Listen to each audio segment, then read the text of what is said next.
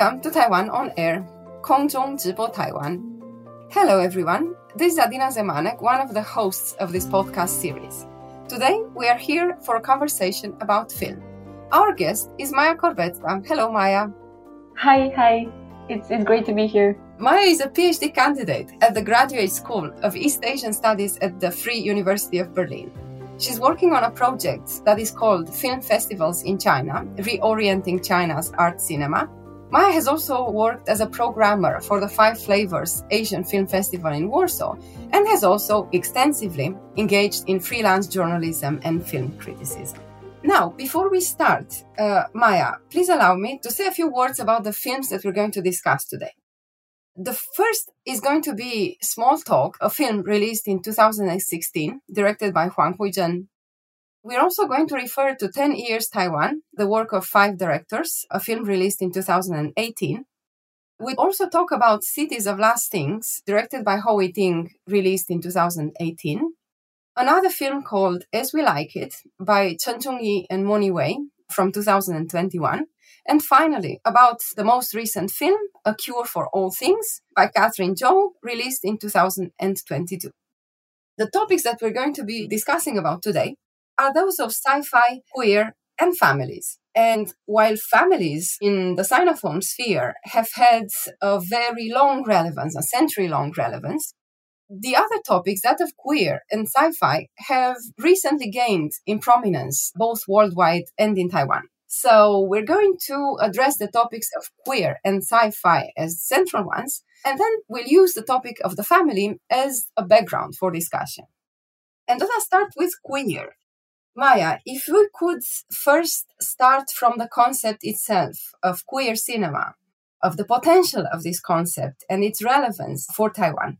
When it comes to queer cinema, when we first think about queer cinema, we definitely can be defined as films who depict queer people diegetically. So it's very much connected with identity and also with sexual orientation. But on the other side, it's better not to actually see queer cinema only through this lens, because there is actually a danger of instrumentalizing identities or representational content. So it's actually not to fetishize or not to turn identity into an item that can be sold. Because, definitely queer cinema is also a label that is used by distributors also and at film festivals as part of marketing also, but definitely as part of a program that showcases films about LGBTQ people, the issues related to them. For example, I think that when it comes to Asian cinemas, a very interesting example in this is comparing Tsai Ming-liang with Apichatpong Barasadakul, a filmmaker from Thailand. For example, when it comes to Tsai Ming-liang, Malaysian Chinese who is working in Taiwan for a very long time already, and he's one of the most celebrated filmmakers in Taiwan and also in general in global art cinema. Tsai Ming-liang is very often labeled as an auteur of queer cinema, especially at film festivals and also like in film education books, film studies. Also, his identity as a filmmaker and the content of his films is very much branded by this label queer cinema. But for example, when we think about Apichatpong Barasadakul, whose films are not so explicitly about LGBTQ people, although he himself is identifying as gay, his films are just kind of put outside of this bracket of queer cinema, and he's more related with just this very, very general notion of art cinema. So when it comes to that category, labeling at film festivals. And another definition that I would love to point out is it's actually a definition that looks at queer cinema broader. I mean, not necessarily only connected with LGBTQ issues and the issues of representation, but also the problem of reception of cinema itself. For example, Laura Marvik noticed that actually the way that we consume Hollywood films, classic Hollywood films, also demands that the film and spectator actually shifts her identification and actually often adopting a position of a male character and identifying with the male character. Also, queer cinema is something about actually transgression when it comes to identity. And actually a little bit can be connected with psychoanalysis, this way that actually films affect us subconsciously, how we start to operate and how we start to receive films. It's about this gender fluidity, not necessarily only in the representation that we see on the screen, but also in the way that we decode and the way that we project and identify while watching a film. So it's also about how the films position the audience and what the films encourage audiences to do. Yes, I mean, for example, because we tend to actually identify with characters that are in motion, that have some sort of power to affect the narrative and to push the story forward. For example, in classical cinema, it's mostly the male hero. I see, but in queer cinema, spectators, viewers are encouraged to identify in alternative ways. Queer cinema allows us to empathize with the characters that were kind of excluded from classical cinema, from mainstream films mostly. But it is very interesting also when it comes to the reception of the films that are not labeled as queer cinema, because there are different ways of interpreting. For example, a very interesting issue is the queer reading of films that were not meant to be read like that. So, for example, looking for LGBTQ identities within narratives intended as heterosexual. So, for example, when it comes to cinephone sphere, it could be, for example, looking for some queer elements in kung fu films, in melodramas. So, genres that are extremely masculine, extremely feminine. I mean, in this very stereotypical gender categories. It's something about subconsciousness and the way that actually film, after being released, it is a being on its own. And it can be read and interpreted and mixed and re-edited in many ways, and not necessarily only in the software, but the way that people read films, it's also re-editing them and making them their own. Okay, I see. So, in terms of queer representation, the positioning of the viewer that is somehow encoded in the film, and in terms of what audiences can actually do with the films and how can remix and reinterpret the films. So, in these three terms, what kind of potential do you think that these films that we are going to focus on today, what kind of potential do they have? Or how does each of them address this issue of queer? Let's shift this question a bit and talk about how the films that we selected address this issue of queer. Is it central? Is it in terms of representation, potential for audiences? I think that the films selected are very, very diverse. It's obvious that Small Talk actually centers on LGBTQ issues because the main character is the mother of the filmmaker herself. And the mother is identifying herself as lesbian, has been lesbian for the whole time, but was forced to get married and actually forced to find her place in this heteronormative framework. The depiction of queer people within the film itself. So it's the most straightforward. But on the other side, I think the queer element in Small Talk is not only the mother of the filmmaker, but also the issue of motherhood itself. So it's the issue that actually connects the mother of the filmmaker and the filmmaker herself, because she is having a little baby also on her own. And she's just kind of also confronted with this experience of motherhood that is very, very transgressive. It's very, very strange when we really think about it. It's something that I think also is a quite central topic in Small Talk, because the filmmaker actually wants not only to understand her mother as a lesbian, but also understand her mother as, well, a woman that also went through this horrifying, I think, but also great transgressive process of becoming a mother. So it's just this intergenerational dialogue about motherhood and how motherhood is actually very, very queer experience. When it comes to 10 Years Taiwan, directed by Rina Tso, in which the two nurses actually fall in love and they want to escape from this closed hospital together and to kind of get over the trauma of sexual abuse. Yeah, and there's another queer character, a gay couple in Jiaozi. So it's a fragment directed by Xie Beirou, which is very, very satirical. But I think that we will talk about it more afterwards when it comes to significance and commentary on queerness in Taiwan and LGBTQ rights, I guess. I think that we can view sci-fi itself as a genre as something very queer, something quite transgressive, something that has potential for us to envision a world that is not necessarily familiar. But I think when it comes to this issue of familiarity of the cinematic world in Cities of Last Things, it's something also that it's very interesting because it's not as unfamiliar as this sci-fi costume might indicate. When it comes to of Last Things, I don't really see much queerness about the film because it's actually quite conservative and it feels very old for me. There's nothing bad about male perspective, obviously, but it's this way of telling the story that it's very I don't really see what's the point of it anymore. What do you mean? Because we were supposed to talk about problematic issues in this film, whether they are conservative or progressive. So could you say more about this? In what sense does this masculine perspective in storytelling, in what sense is it no longer relevant? Or how is this film old?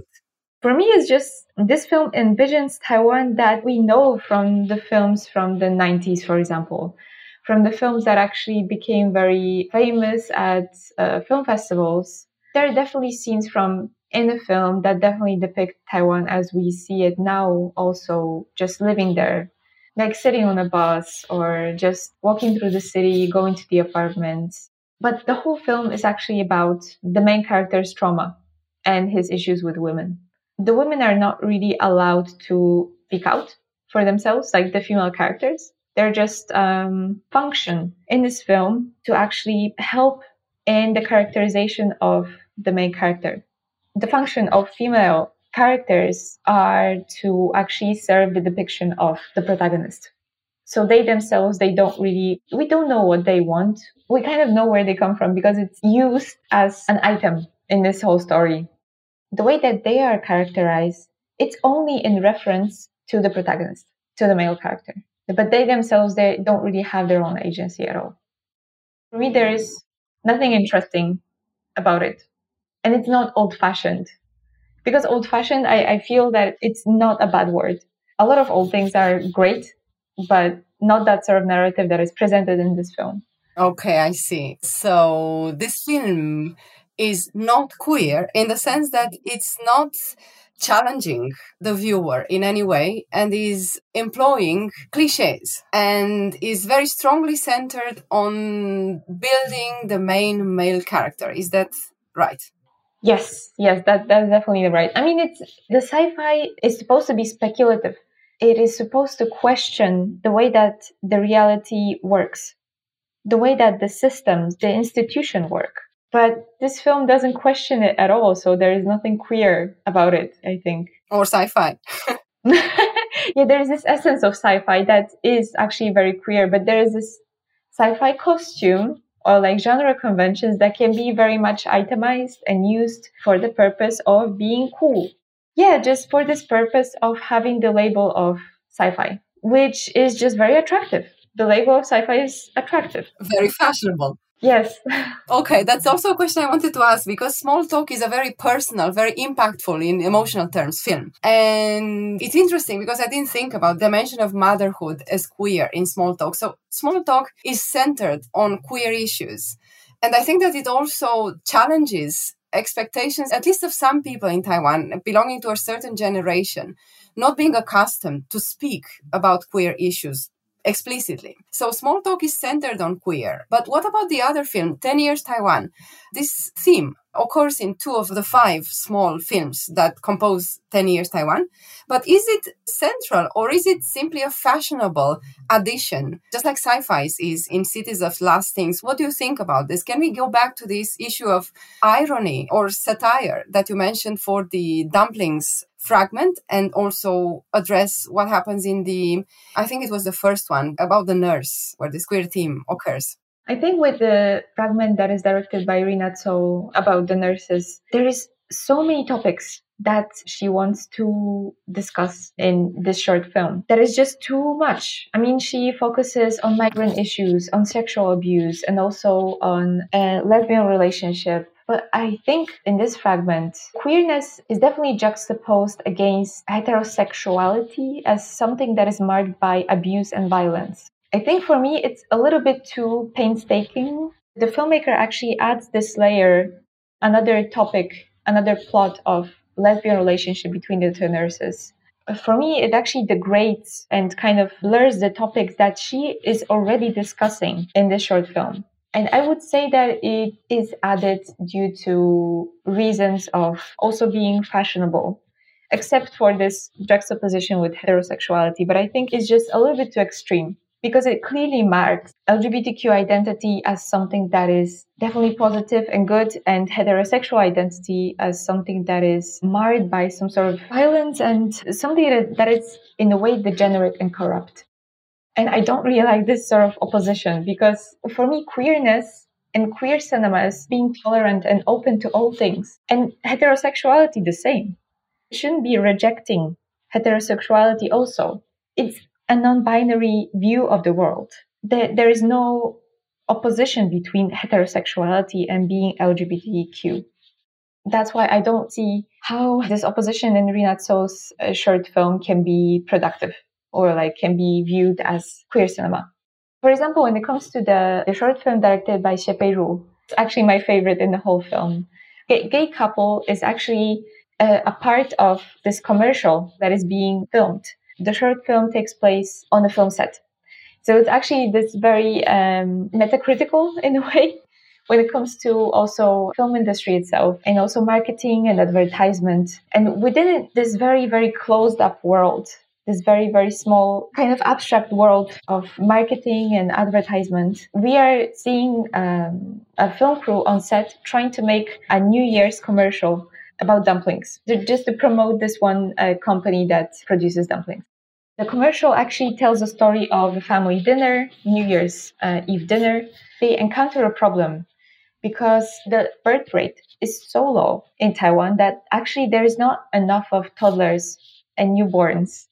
And the film crew cannot find any baby that could act in the commercial alongside these grown-up actors that all play a family. The heterosexual couple is actually switched to a gay couple having a baby.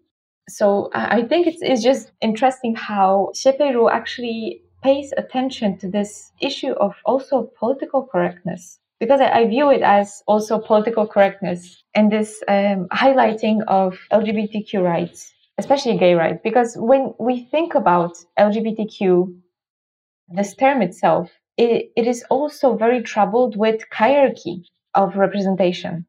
For example, that gay rights and gay representation is definitely privileged. I mean, globally also, but in Taiwan, definitely also privileged and very much highlighted.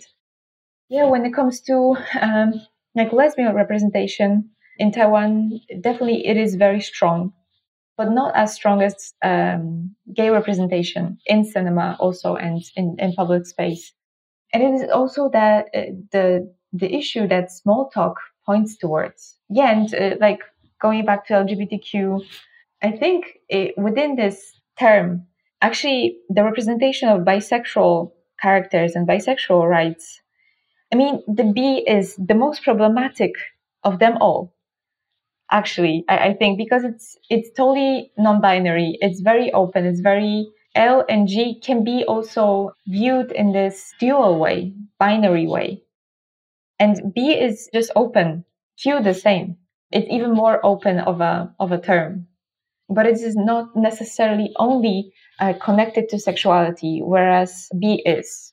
Within this bundle, the B is the most problematic for also in cinema and I guess in society overall.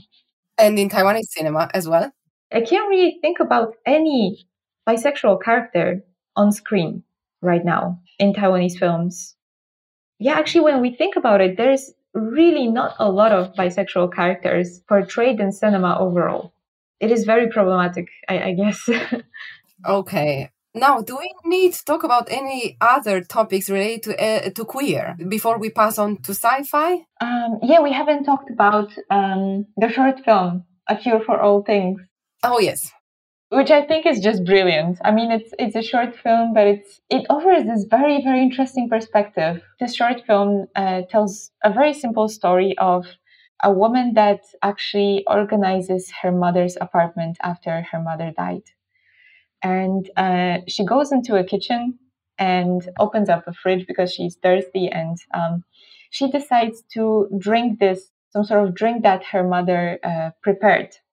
And suddenly, after drinking it, she's possessed by her ancestors, female ancestors, and also female descendants, which I think is just very interesting commentary on this. I mean, also sisterhood, this issue of sisterhood within the family, and this sort of connection and this sort of shared experience between mother, daughter, grandmother, female members of the family. Because I noticed that in patriarchal society, there is this dynamic that actually the one that is the most rigid when it comes to actually policing women are other women. So it's actually setting women against women in patriarchal society.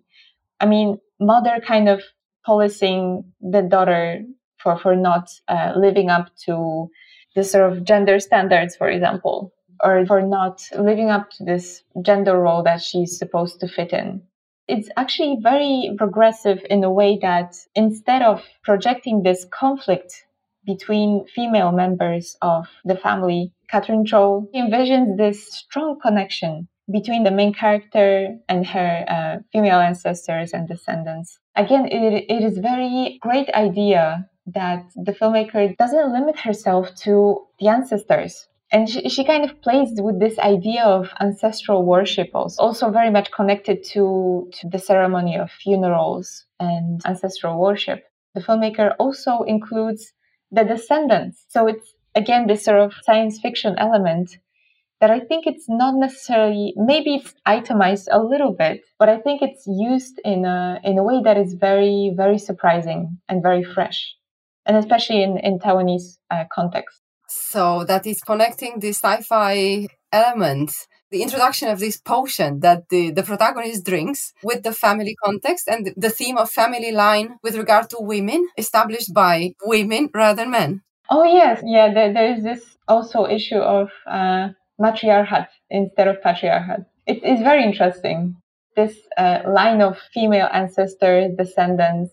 When it comes to the queer experience here, it is actually being possessed and also being kind of open and transgressive. It very, very much relates to this transgressive experience of being possessed, even though if it's within the same family, but it's still different people.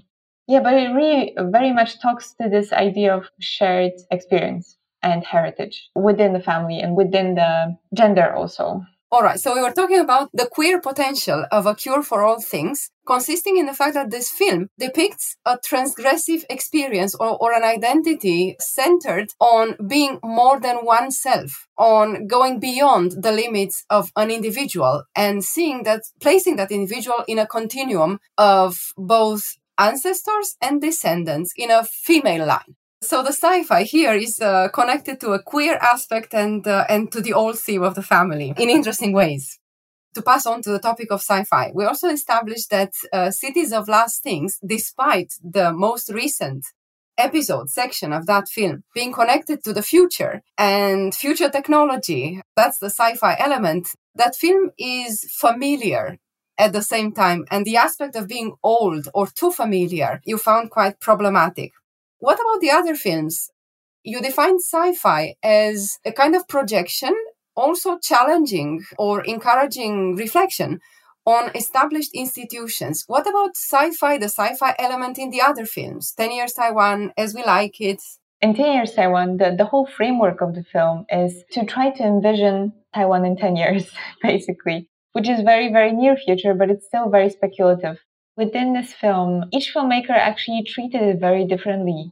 For example, from a very obvious application of sci-fi costume in, for example, the short film directed by Liao Kefa, in which the filmmaker actually refers to many conventions and also well-known narratives that were previously also used in different films. For example, like the issue of being in this closed recreational center and having problems with dreaming. It's mostly just the location and the costume that is very much sci-fi. In 10 Years Taiwan, the first part actually, I guess, the closest to reality, the contemporary times. Because the first part takes place on Orchid Island and it deals with issues of nuclear waste and the pollution and the consequences that the storage of nuclear waste near Orchid Island brought to the people who live on the island. And also when it comes to changes in the environment and just turning Orchid Island in a state that is unlivable. So it's definitely also, again, the queer aspect of this sort of strange experience of the way that the nature works. It's a little bit like this experience of living in a disrupted world that suddenly becomes unfamiliar. And if nature becomes unfamiliar, it's something very, very sci-fi also. Again, in 10 Years Taiwan, and the third short film, it's centering on the issue of migration. And the sci-fi element in this short film, a little bit connected with the worship or the gods, because I noticed that this short film, it could have happened definitely in contemporary day Taiwan. And like the migration from rural areas to the cities has been happening for such a long time, for decades. And the sci-fi element is the weakest in this film. And it's all basically only connected with this perspective of opening and closing the film from the point of view shot of a god on the altar. It's basically the only sci-fi element for me and within this film. Yeah, I mean, we already discussed dumplings. In this short film, the sci-fi element is basically connected to low birth rate and the consequences of it to the whole Taiwanese society. It's very interesting to observe how each filmmaker treated the sci-fi element in a very, very different way, but it's all actually applied to discuss problems that are very contemporary to Taiwan. They're not problems that are the ones of the future, but the ones of the now. The usage of sci-fi in this film, it is actually to talk about, not necessarily about the future, but about the present society, and to actually warn of possible escalation of the current problems. It's very interesting, this sort of usage of sci-fi. Paradoxically, it's not as connected to the future as we might be thinking. Judging by the title, at least. What about As We Like It? The world that we are seeing in As We Like It seems to be taking place in the near future, as I remember it. I mean, just to introduce the film very shortly, it is a contemporary queer rendition of Shakespeare's play, As You Like It. So actually, this film takes place in Ximending, which is actually projected as this utopian space where there's no Wi-Fi connection. The use of technology is very, very limited, and the characters still have to use pigeons to actually communicate with each other, or messengers. It's a very interesting look on, this old term, information society, that is not very much used anymore because it's obvious and it's so familiar for us now. So I kept thinking, actually, with relation to this film, As We Like It, previously sci-fi was, or technological development was something that was considered very much positive. It was considered as something also magical. Technology being equal to magic. And it is very strange to see that in As We Like It, this dynamic is totally rejected. This idea of technology as magic is rejected, and technology is rendered as something very mundane, very daily. This element that doesn't have anything marvelous about it anymore. Even though when we think about it, for example, of even our relationship to technology, for example, the Wi-Fi is just invisible. So it's a little bit like magic. Or like when it comes to different hardware, if it breaks down, we still kind of try to repair it just by, I don't know, kicking it or by yelling at it or like by speaking, persuading it. Technology more and more transitions from this area of sci-fi to actually this area of reality and of social realism and of the mundane and of everyday life. So in As We Like It, this total rejection of technology is something very, well, on the other side, quite interesting, but also it feels very old. That was actually my first reception of this idea of Ximending as this area where there is no Wi-Fi. It's just this bucolic utopia that is definitely very much connected to the Shakespearean original, where the story is set not in a city, but in this bucolic, this idyllic countryside setting. It's something very, very much like utopia, thinking about Ximending as this paradise without technology. Because technology is connected with mundanity and daily life because we need it to work, for us to work. It's only connected with making a living for majority of us. Instead, when there is no access to technology, we feel as if we are having the leisure time. We are free to actually not use technology. These oppositions shifted so quickly I guess, in the last 20 years that actually technology is not projected as something that is liberating, that gives freedom, but something that makes us into slaves. Maybe not necessarily slaves, but just workers in the office workers. Because you haven't seen the film, I'm not sure if I should continue. That's fine. And I do hope that our conversation will encourage our listeners to watch the films for themselves. And now a fast question, actually, because I'm conscious of time, about the scope of these films. Cities of Last Things is available on Netflix, so it can reach audiences beyond Taiwan. But what about the other films? Have they found any echo beyond Taiwan? Have they been screened at international festivals? Have they been discussed beyond Taiwan as well? Or does Taiwan cinema use these topics of queer and sci-fi to convey a message about Taiwan or to engage in discussions that are regional or global? As far as I know, Small Talk had a very successful festival run.